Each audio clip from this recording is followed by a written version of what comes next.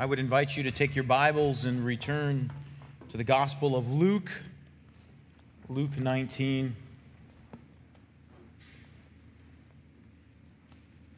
I didn't think about this till a little bit ago, but I was going to ask you to pray for me for this coming week, and then I realized that you might struggle with this prayer, okay?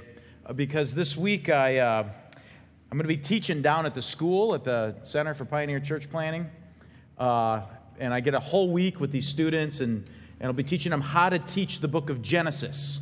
So the focal point is how to teach Genesis. There'll be 30 students, and I get to teach Tuesday through Friday, 8 hours a day for those days. It's great. And Saturday I'm going to have an opportunity to speak at the open house at the school and speak to pastors about what does it mean to be a sending church and things like that. And I was going to ask for prayer for, just endurance and all that. But I'm going to be in South Texas. And, and you're going to be up here. And so I'm going to pray for you this next week. You don't pray for me. I'll pray for you because it's hard for me to ask for that prayer as you're up here cold in this Arctic blast. And I'm down where it's slightly warmer. So I will think of you often, and don't get mad as you think of me this week. Okay? I appreciate that. But we are here this morning in Luke 19, the passage that Philip read for us. And before we get into it, I'd like to just open our time in prayer. Father, I thank you for the privilege that we have of being together. Lord, we think of the group that's gone this weekend up to Honey Rock, and boy, what a privilege to see close to 70 people go up this weekend and be part of that, and the opportunity to invest into the next generation and to give them such a concentrated time of fellowship, of Christ-centered community, of teaching, of worship. Lord, I pray that all these kids would be safe and grow, and Lord, as they travel back, we pray and we just ask for you to just watch over them and to bring them back safely. And Lord, I'm grateful that we get to be here.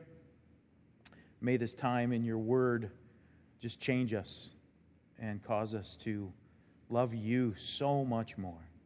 And may the songs that we sung this morning be true and evident in the way we live our life this week. And I just pray all this in Christ's name. Amen. This week I was doing had an opportunity to spend a little bit of time looking into the sinking of the Titanic. Now, the reason why I was looking at this is I was thinking about something this week. Actually, as I was studying this text, my mind kind of went off on this very weird little rabbit trail. And because as I was studying this, I kept thinking of the Titanic. And here's the reason why. I was thinking about the fact that this captain of this ship was a veteran captain. In fact, this was his last voyage. He was going to retire after this final trip. And this was a man of the seas. He'd known the seas. He knew how to navigate. He knew way more about sailing than I know. And yet he did something that was very odd. When the warning comes to him that there's icebergs in the water, he kept going at full speed. Now, I don't know much about sailing, but I do know this. Because I lived in Alaska, and I was out on the boats around ice fields, and we lived by a glacier. Sometimes we'd go out in the boats and go look at the glacier, and there's all these ice fields out there. And when you get into an ice field where there's icebergs in the water, you slow down. You be very careful. You know that saying, the tip of the iceberg? The reason why that saying is there is that what's sticking out of the water is not necessarily the shape of what's underneath the water. So you might see something coming straight out like this, but underneath it could be wide. Not only that, they can flip. Just because they're the way they melt and the way the sun's hitting the top and different components of it, and all of a sudden that iceberg can flip. So when you're around an iceberg, and especially a big iceberg, you slow down like it's sailing 101. It's like driving today with the snow on the ground, man. You're not going 70 miles an hour down a highway on a day like today. You're going to slow down. Common sense is slow down. So here you have this veteran sailor who's told, hey, iceberg's in the water, keeps the thing full throttle. It's going 23 knots, fast. And he hits an iceberg. And I kept asking myself, why would a veteran sailor not slow down? Got to thinking about this for a reason. That decisions are never made in a vacuum, right? There's a context behind every decision you make. And that context is all the information that is going into your head at any given moment. And you kind of gather up all that information and you make your decisions based on that kind of information. Now, this sailor, this captain, he had a lot of information coming at him that caused him to keep the thing at full throttle. What's interesting, little side note, after they hit the iceberg and they realized this ship's going down, they shot flares off in the air. And there was another ship far away but saw the flares. And those flares are sent off as a sign, and the sign is when you see flares go off on a ship, it means it's sinking. That was the sign in 1912. So flares are going off, and there's another ship that sees the flares, and the captain's told, hey, there's flares going off on the Titanic. And he rolls over and goes back to sleep. He had enough lifeboats to save all those people.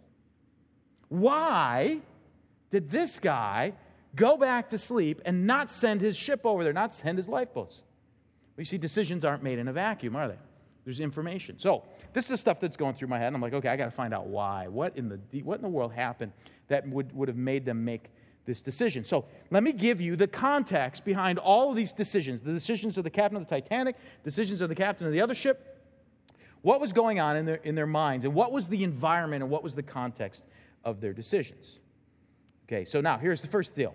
The captain of the Titanic, he's on his final voyage. He's got a goal. He wants to cross the Atlantic in 6 days. No one had ever crossed the Atlantic in 6 days. He wants to be the first one to do it. So he's got a little bit of pressure there. He's got a vessel that can make it across in 6 days. And there was a lot of momentum to get across in 6 days. That was kind of the information gap they were trying to close. Can we connect the continents? This is the beginning of thinking about global trade, global resources, at the beginning of the Industrial Revolution, things like that. If we can get this connection going, this will be good. And so this guy is going to end his final voyage, kind of like Michael Jordan, ending with winning a championship and stealing the ball and shooting the last shot to win the game, and you go out on top. He's going out on top. He's going to make it across. And so he's got that pressure on him. Now, the shipbuilders, they themselves, they had pressure, and the company that was in charge of this, they wanted to get across in 6 days because they had a business goal in mind. They wanted to be the company that says, we can get you across in 6 days. And so, of course, they have this pressure to do this as well. Now, there was other pressure. When the shipbuilders were building this ship, they needed to get it done in a certain amount of time. There was a lot of eyes on this event, and so they ended up using inferior rivets in the ship. These rivets, when they pulled up the wreckage, they discovered that the metal was not good metal on the rivets. Captain didn't know that, which meant that ship could not take a direct hit from an iceberg. He's under the impression it can. If he had been told that the rivets were not as good as they could be, he probably would have slowed down. Okay? Now, the cruise line that booked the tickets, they wanted a good-looking ship, so they took lifeboats off because lifeboats are bulky on the side. So they sold more tickets than they had lifeboats, but they thought, this thing can't sink. So let's make it look cool. This is a big deal. Lots of pictures. History's being made. Let's clean this thing up, make it look good. So they take lifeboats off the side of the ticket. The architect that was designing the ship, he had designed all these little compartments underneath there, so if there was a hole or, if something had made a hole and it was flooding in one area, it would just be contained to that one area. It had all these little compartments. But in order to make it completely sound, he should have run those compartments up over halfway through the depth of the ship. He didn't want to impact the size of the first-class staterooms, so he didn't make the compartments deep enough. But he thought, they're not going to hit any icebergs or anything like that, so we can make it a little bit there because we want to charge a lot of money for these staterooms, and we want fancy staterooms and all that kind of thing. The other ship in the area knew that they were getting close to New York, and when they saw the flares going off, they thought everybody was just celebrating, that they had just grabbed the flare guns and was just shooting them in the air to kind of say, we made it. So he said, they made it in 6 days. Let them party. Just ignored that because he thought there's no way that ship can sink. It's impossible. They can't sink. And on board the Titanic was a representative of the shipping company that apparently pressed the captain to say, don't slow down. My job's on the line. We got to get here in 6 days. Okay, there's all the context. You're probably going, Leston, you spent a lot of time on the Titanic there. Why? Okay. Here's the reason why. I wanted to show you that at that moment, you have this veteran sailor that in every component of his life, in every other circumstance, the moment he sees an iceberg, he pulls that throttle way back. Because he knows you don't go fast in an ice field. Rule number 1. Yet all these new circumstances come in and caused him to violate the very thing he knew was right. Now, hopefully in your brain you're seeing where I'm headed with this story. Hopefully you catch it. There are lots of things that we know are right. There are lots of things that the Bible teaches. There are lots of things that are straightforward in the Scriptures, right? And yet, we allow other circumstances and other things to cause us to say, well, that doesn't really apply here. Right? You know what I mean? So, you have a situation, relational conflict going on. You get a relational conflict. In the Scriptures, Paul made it so clear, man, we don't wrestle against flesh and blood. This is a spiritual war. And yet, somewhere inside we say, okay, that's true, but in this context, it really is this person's fault. You see, I'm going to violate everything I know about the Scripture over here because this data in my life is telling me that I don't need to apply the Bible. I don't need to take the context of the Bible. The Bible says, boy, you're gonna love, and it means you're going to lose things on this side of life. But we kind of say, yeah, but when love takes me to the point of losing things, I'm not going there because I don't really want to lose things. I love middle class. It's fun. I'm not willing to lose it all for the kingdom. You see, other factors come in, and we could read something in the Bible and say, boy, slow down, ice field. I know that. I'm a veteran. I'm aware of this. I've been in Sunday school. I've taught Sunday school. I've taught these lessons. I've stood in front of the youth group and told them, man, if you love Jesus, you got to be willing to lose everything. But then, when I face that moment in my life, it's easy for me to become the captain of the Titanic and say, well, I'm going to violate all that for this reason over here. The reason why I'm saying this, why my mind went to the Titanic, is Jesus is entering into Jerusalem. And these people have been schooled in the law. They're in Jerusalem. They know the significance of Jerusalem. They know the significance of the temple. They know the Old Testament. They have the prophets. They have Isaiah. They have Malachi. They have Zechariah. They've got clear books that tell them exactly who the Messiah is. And yet other factors get in the way. And suddenly they push away the truth and they begin to allow these other factors to get in the way. What's the other factors? They were processing life on a much more eternal or temporal plane.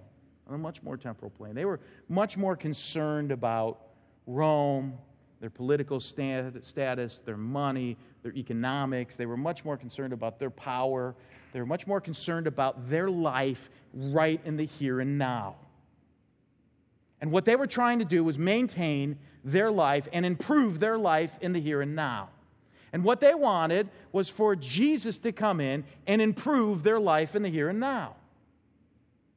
They wanted Jesus to take care of Rome. They wanted Jesus to take care of their problems. They wanted Jesus to come in and feed them and make them happy and establish the comfort that they should have as the people of God. All of those factors start to weigh in on them, and they start thinking about those things. And then when they come to the Word of God and they come to the truth of who Jesus is, they come to the truth of what He's teaching and what He says, they say, no, I don't want that. You see, other factors have moved in, and even though Isaiah says this, and Malachi says this, and Zechariah says this, and even though it's really clear what it means to be a child of God, I'm going to allow the other factors of my lifestyle and my politics and my love of nice middle-class lifestyle to get in the way and to start causing me to violate what is clear and true. And that's what this moment is about. Jesus makes His way into Jerusalem, and He pronounces a judgment on people who should have known better, but who allowed other factors to come in to cause them to say, we don't want that kind of Jesus, we want this kind of Jesus. And that's what we're going to see. So we're going to look at this today. We're going to look at who Jesus is. Last week we began that journey. I said when Jesus is entering to Jerusalem, we learn about Him as the King, what it means that He's the King. We saw last week that He was the King of peace and the King of glory. Today we're going to see two more things about Jesus. We're going to see that He's the King of judgment, but we're also going to see that He's the hope of the nations. Now, the reason why it's important we look at this is that Jesus is defining Himself. Our problem is that we've allowed the factors of our lifestyle to get in the way of how we view Jesus. And as a result, we can sometimes violate that very truth by the way we live.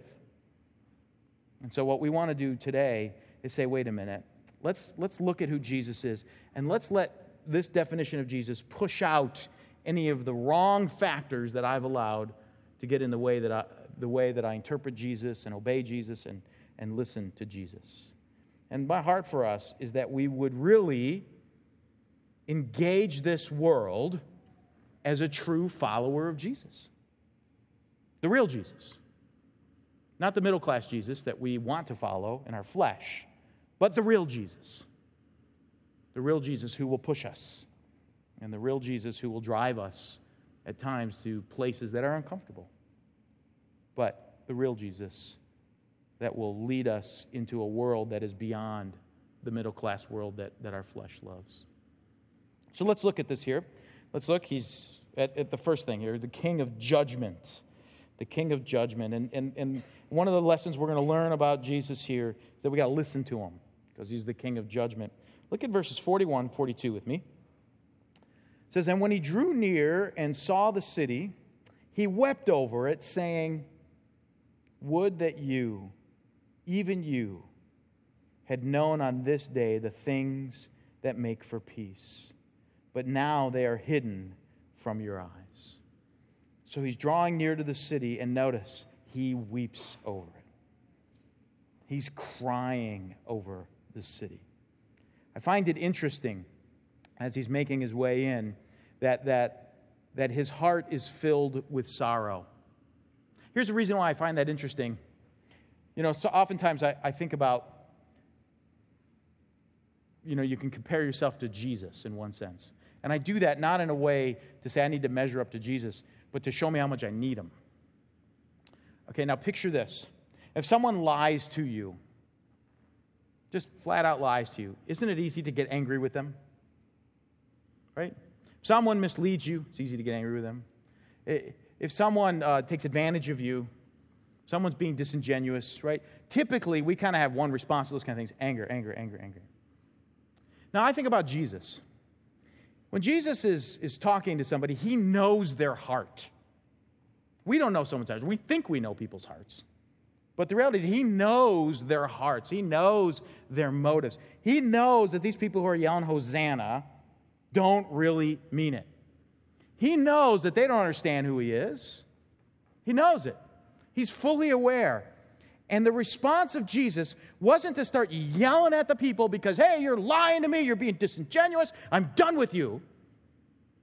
He cries. He weeps. It breaks His heart. In fact, the English doesn't do it well justice here, this passage, because the reality is, it just says He wept over it, but the reality is that He's like deep sorrow. You know, I think of Abraham interceding for Sodom and Gomorrah when I think about that as a cross-reference. Just this thought of the sin that's out there actually breaks my heart rather than makes me arrogant and puffed up and those sinners out there, they're going to face the wrath of God. You know, that kind of thing that we get. What does Jesus do? Now, he's going to pronounce judgment. We know that. But this judgment is offered out of a heart of sorrow. His heart is broken over sin. You know, that is challenging to me. When my heart doesn't oftentimes break over sin, I can get arrogant and put off by it, and rather than crying and just praying, God, give me your heart. I want that kind of heart. Because these people are in rebellion. But he's weeping over it. And notice what he says to him. He says, man, would that even you had known this day and the things that make for peace. You guys are thinking that I'm coming into Jerusalem to wipe out the Romans so that you'd have peace because you think your problem in the world is Rome. That's what you think. You think your problem in the world is that if they could get fixed, my life would be fine. That's what you think. You think peace will come if everything gets in order. If everybody would just do what you say, you would have peace. And Jesus is saying there is no peace that way. Would that you knew what would bring peace. If every sinner in your life stopped sinning, if every person who's a thorn in your flesh stopped being a thorn in your flesh, if I could walk out to the street, go out to downtown Sycamore, stand out there and say, listen, everybody comes around me, I'm going to snap my fingers, and I'm going to make everybody in your life do exactly what you think they should do. Do you think there would be peace? They could go through life and, man, their spouse does everything they want. Their kids are doing everything they want. That sounds peaceful, doesn't it? You walk in, your boss says, what would you like? I would like more money. Okay, here you go. I'd like to have more money with less work. Okay, how much do you want to work? 1 hour a week? Great.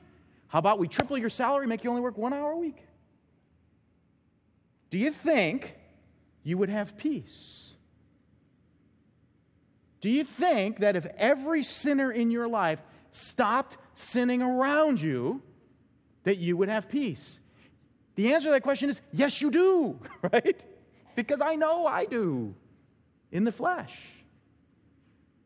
Why do I know that? Because oftentimes subtly fighting for that, right? I'm wanting Heather to see it my way. I'm wanting my kids to see it my way. I'm wanting people around me to see it my way. I'm fighting for that. And if you don't see it my way, then you're messing things up because I'm so wise, right? I've got it figured out. Just follow what I'm saying and it will be great. And Jesus is saying, would that you understood where peace really comes from. You really think that if I wipe out Rome and establish the glory of Israel like you want, that there would be peace? That's not the things that make for peace. Paul said in Philippians, I'm content. I'm content when I'm in jail and being persecuted, and I'm content when I'm free. I'm content when I have a lot, and I'm content when I have nothing. Because you see, my contentment isn't based upon my external context. My contentment is based on the fact that I'm right with God. And therefore, the world has no grip on me. So if you want to be a jerk around me, that's fine. Because you see, my peace isn't tied to you. You want to be mean? Fine. My peace isn't tied to you. You see, would that you knew the things that made for peace. You think that peace comes from everything being in order. You think your life will be fine if people around you would get fixed. We fight for it. We scream for it. And Jesus is saying that's not where peace comes from. He says, you guys are in Jerusalem, man. You're by the temple. You see the worship that goes on every day. You see the sacrifices that are made. You hear the law spoken to you. The word of God is proclaimed. You get to be in the center of all the festivals and everything. Even you should know this, is what he's saying. But you don't. You don't know the things that make for peace. So there are two consequences that are going to come upon Israel. The first one is right there in the verse itself. He says, listen, here's what's going to happen.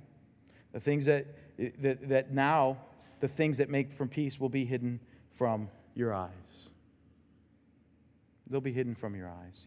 What he means is this. The things that make for peace is what I'm actually doing, is what he's saying. And now I'm going to prevent you from seeing it.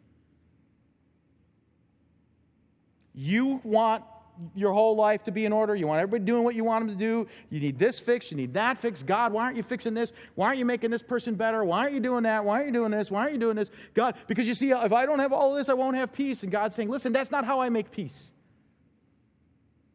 I make peace by making you content in me. And if you don't want to be content in me, then I'm going to prevent you from seeing it. That's what Jesus is saying. Now, I'm going to give you a little bit of hope from that statement, because Luke is volume 1 and Acts is volume 2, right? And in Acts chapter 2, what happens? Peter stands up the day of Pentecost, and he preaches to these very same people. He says, you guys crucified the Messiah. You crucified him. You literally yelled, crucify him. And you want to know what he did? He raised from the dead. That's what he did. God raised him from the dead. And he's the judge of the living and the dead. And several thousands of those people, God lifted the blinders off their eyes. And they were saved. But prior to this moment, there's a consequence. He turns them over to the hardness of their heart. But then there's a second consequence. Look at verses 43 and 44. The second consequence is found in 43 and 44. And he says, for the days will come upon you when your enemies will set up a barricade around you and surround you and hem you in on every side and tear you down to the ground, you and your children within you, and they will not leave one stone upon another in you, because you did not know the time of your visitation. The thing that came in for peace, to give them real peace, which is just contentment with God, and therefore you're not tied to your circumstances, that is not what they wanted. They wanted peace. They wanted Rome kicked out. And so what's he going to say? He says, listen, okay, you want peace with Rome? I'll give you peace with Rome. They're going to dominate you. And in 70 AD, the Emperor Titus came in and surrounded the city and destroyed thousands of those people. And you know what it did? It ended the tension between Rome and Israel, because God allowed Rome to kick those people out.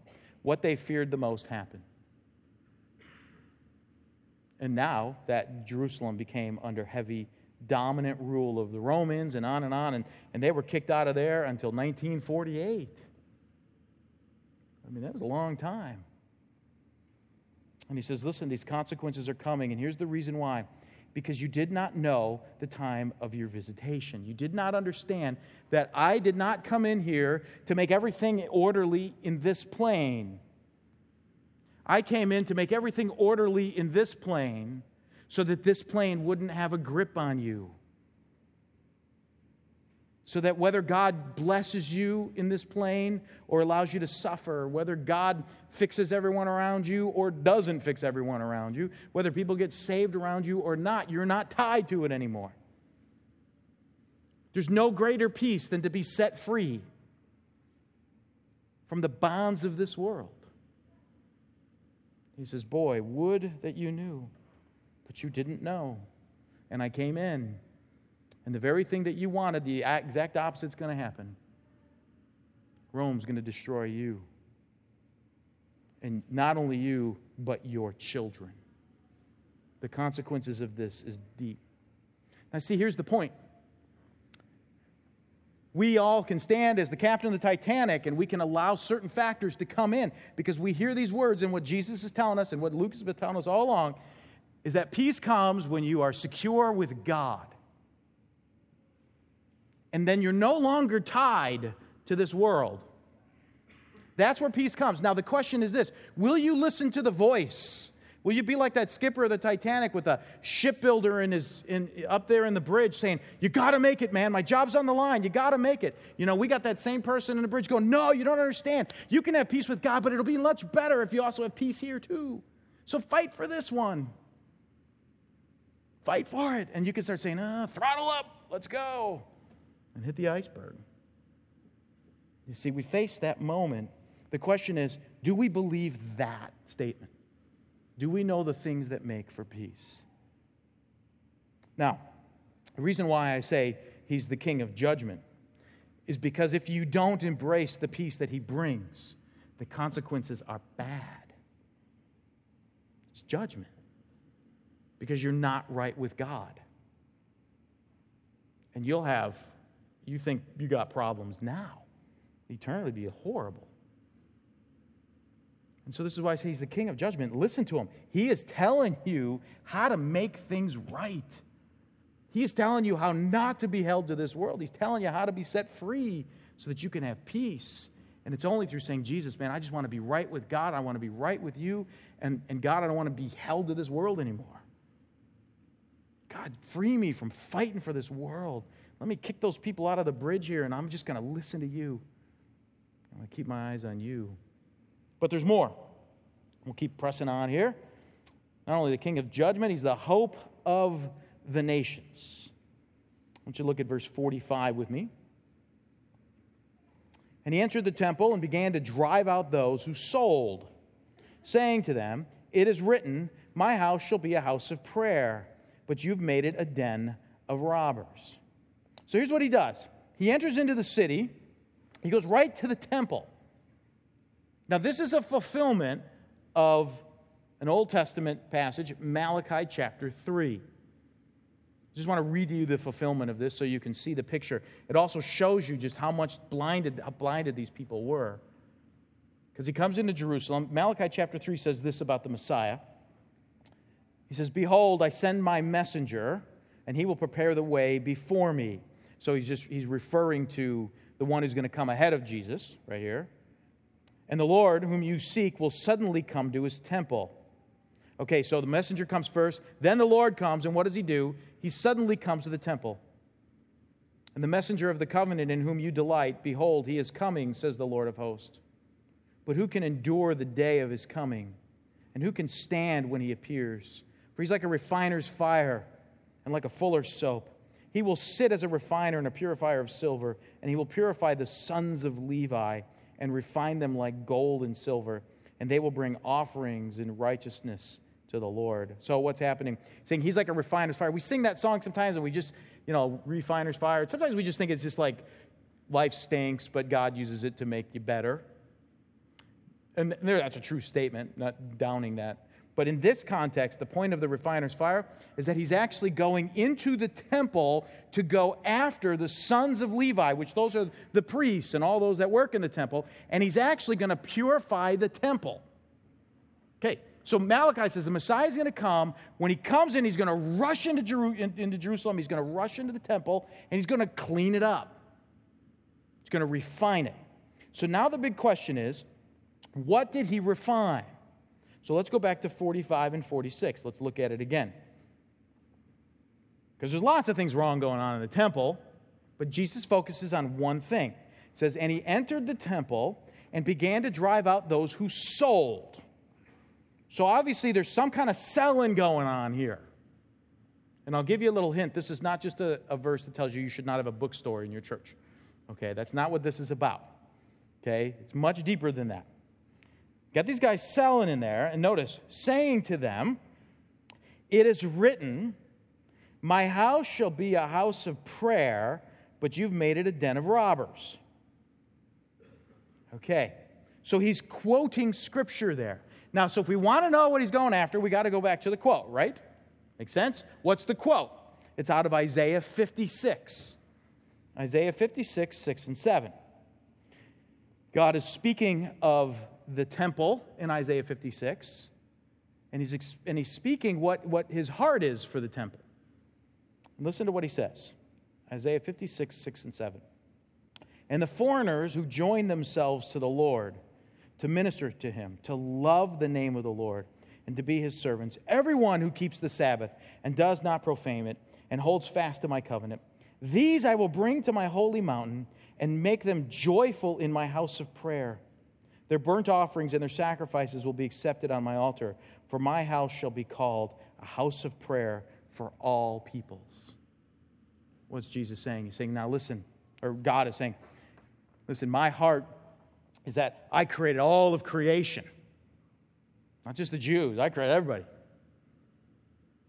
And you see, out there among the people of the world are people who love me. I'm calling them. And what I want to do is I want to bring them in, and I want to give them a place to worship God. I want them to come and offer their praises and their prayers. And so when he built the temple, he built this large outer courtyard. It's large. It was huge. Big, huge courtyard. And you know what it was called? The Court of the Gentiles. And it was large because God said, I'm calling people from every tribe and every tongue to come here and to worship Jehovah as God. And I want a large courtyard because I created humanity and I am saving boatloads of people. And I want them here, man. I want them here. Now, what did these guys do with the Court of the Gentiles? They lost their heart for the nations. They didn't care. They didn't care that God's out there in the world saving people. What they cared about was themselves and their own worship experience and their own life. And they said, listen, we're going to put our eyes on ourselves. We're going to create our own world. So you know what they did? They said, okay, you need to have pure animals to sacrifice. We know that. The law says that. You got to have, lambs without spot or blemish and stuff. How many people can raise those kind of animals? Well, you can't raise those kind of animals. It's a lot of work. You don't have the money for it. So what we're going to do is we're going to have special farmers that will raise animals for the temple. And then, you're going to come on in and you're going to offer your worship. So Karen, you're going to come on in. You're going to kill a dove. Well, you can't even afford a dove, right? So what's going to happen is you're going to come in and guess what? I'm going to sell you a dove, the perfect dove. Now, here's the problem. The problem is, I don't accept Roman currency, and that's all you have. So what are you going to do? Well, you need temple currency. So I need you to go over here. Tony Favor's got a booth over here, and you're going to come over and exchange your money for temple currency. Exchange rate favors Tony. Sorry about that. But it goes to temple upgrades. Okay? So you're going to go over there. You're going to get your temple currency. Then you're going to come over here, and you're going to buy your dove from me. And they said, this is a great use of this courtyard. Right? We got this whole courtyard. We don't really care about the Gentiles. We don't really care that God's out there saving these people and bringing them in. We don't really care that God's sent the Messiah to save the world. What we care about is our worship. And we got this big space. Why use it for those people out there? Well, we could use it for here, for us. Because you see, it's us that matters. And Jesus, what does he do? He walks in and he cleans out the court of the Gentiles, quotes Isaiah 56 and says, do you understand what's supposed to be happening here? This is supposed to be a place of prayer. Not a place of prayer for you, but a place of prayer for the people I'm about ready to die for. Because God's calling people from every tribe and every nation. You see, here's what happens. When you lose sight of the things that make for peace, you lose sight of what God's doing in the world. And your eyes get on yourself. And it'd be easy for us to do that. It'd be easy for us to start saying, okay, I'm just focusing on me and my life and my order. And then that's going to naturally translate here. And what matters is just our church. And what goes on here about us. And it's just about us and us and us. And that's all it is. And Jesus is saying, you've missed it. I came to die for the world. And I'm calling people from every tribe and nation and tongue. And when I built the temple, the largest space in the temple was for the Gentiles. So that they could come and pray and worship. And that you would be a light to the nations. You see, he's the hope of the nations. But they missed that. So he cleans out the money changers. He cleans it all out. Now, I think the people were happy about that because the exchange rate wasn't benefiting them. So I don't think they stood in the way of Jesus cleaning up the temple. In fact, verse 47, after he cleans it up, look at what happens. And he was teaching daily in the temple, and the chief priests and the scribes and the principal men of the people were seeking to destroy him. But they did not find anything they could do, for all the people were hanging on his word. So he's cleaned out the temple. The people are listening to him. I can't imagine how incredible that would be to hear Jesus teach the Bible, right? He wrote it, and now he's teaching it, and they're hanging on it. He's cleaned out the temple, and the religious leaders want to kill him. But they're both missing the point. Some are religiously missing the point, some are rebelliously missing the point, but they're both missing the point. They could not see the things that make for peace. So, what do we do with this? I was thinking about this, and several thoughts came to my mind as I was kind of trying to wrap it up and just thinking about my own life and what are the things in my life that I've allowed to get in the way. What are the areas in my life that I'm fighting for because I've actually made thinking that this would be the thing that would make for peace in my life? Is there any temporal thing in my life that I've looked at and I said, you know, if this would just get in order, everything would be fine? And where am I attaching myself? And then I started thinking, if I take that even one step further, then how is that causing me to reinterpret God? To misunderstand who Jesus is, and to misunderstand who he really is? Because once I start reinterpreting the things that make for peace, I'm reinterpreting who Jesus is. And suddenly he doesn't mean as much to me. And suddenly, if he doesn't mean as much to me, what he's doing in the world isn't going to mean as much to me. And so then my heart isn't really breaking over sin. My heart isn't breaking over what God's doing to draw people to himself. Suddenly my heart is just focused on me and what I think I need. And so in thinking that through, I was thinking about Jesus, and I was thinking about a passage of Scripture in John chapter 13. And I'm just going to read this to you here. In John 13, Jesus is washing the disciples' feet, right? He's coming in the upper room. And I just want to read to you out of John 13, just the first few verses of it. Because I was thinking this might be a good prayer for us. John 13:1, it says, "Now before the feast of the Passover, when Jesus knew that his hour had come to depart out of this world to the Father, having loved his own who were in the world, he loved them to the end." Then listen to this. "During supper, when the devil had already put it into the heart of Judas Iscariot, Simon's son, to betray him," so they're having supper, Satan's already taken over Judas, and they're all together still. That's the key. They're all together. Judas is with them. Jesus knows that the devil has filled the heart of Judas. What happened? Jesus, knowing that the Father had given all things into his hands, and that he had come from God and was going back to God, rose from supper, laid aside his outer garments, and taking a towel, tied it around his waist. And what did he do? He washed their feet. He washed Judas's feet. Think about that. Could you do that? Well, there's people you struggle with, man. You can't even serve them now, let alone like wash their feet that way. To humble yourself. Take the role of the servant, kneeling before someone who's filled with a demon, who's about ready to betray you, and wash his feet. How can Jesus do that? The text tells us how he did it.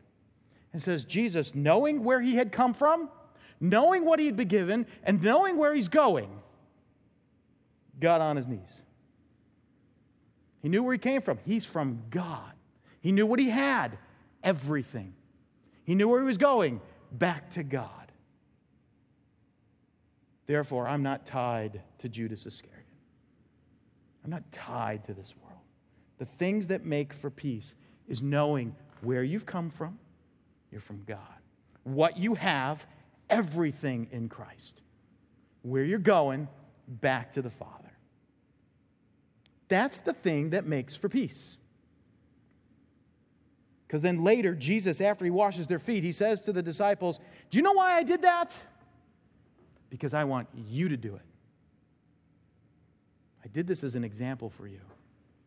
But you need to know where you've come from. You're from God. You need to know what you have, everything in Christ.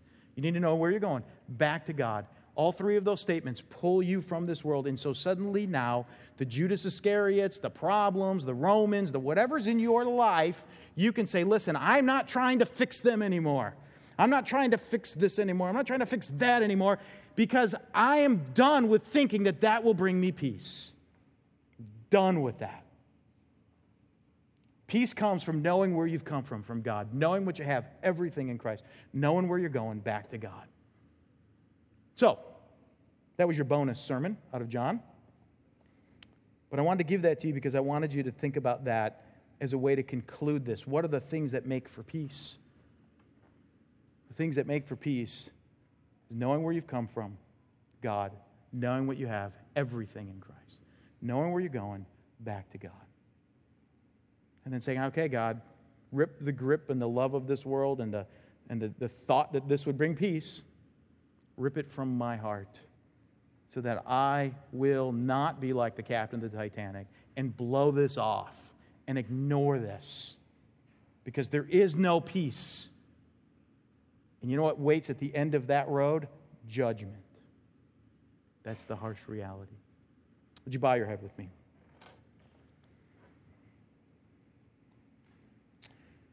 God, it's so easy for us to let the temporal world dictate the eternal world for us. It's easy for us to think that peace will come when everything gets in order in my life. It's easy to think that if everybody just do what needs to be done, if the money would come in, if the bills would get paid, if this would happen and that would happen, that suddenly peace would be there. Lord, you've made it abundantly clear. And those are not the things that make for peace. Those are the things that make for conflict. Those are the things that make us live for ourselves.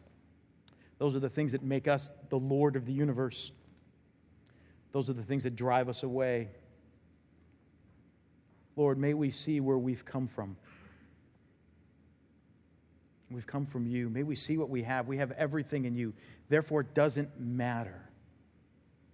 May we see where we're going, to an eternity with you.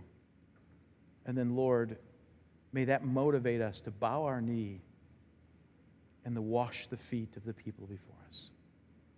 Lord, free us. Lord, I struggle with it. It's hard for me to see it.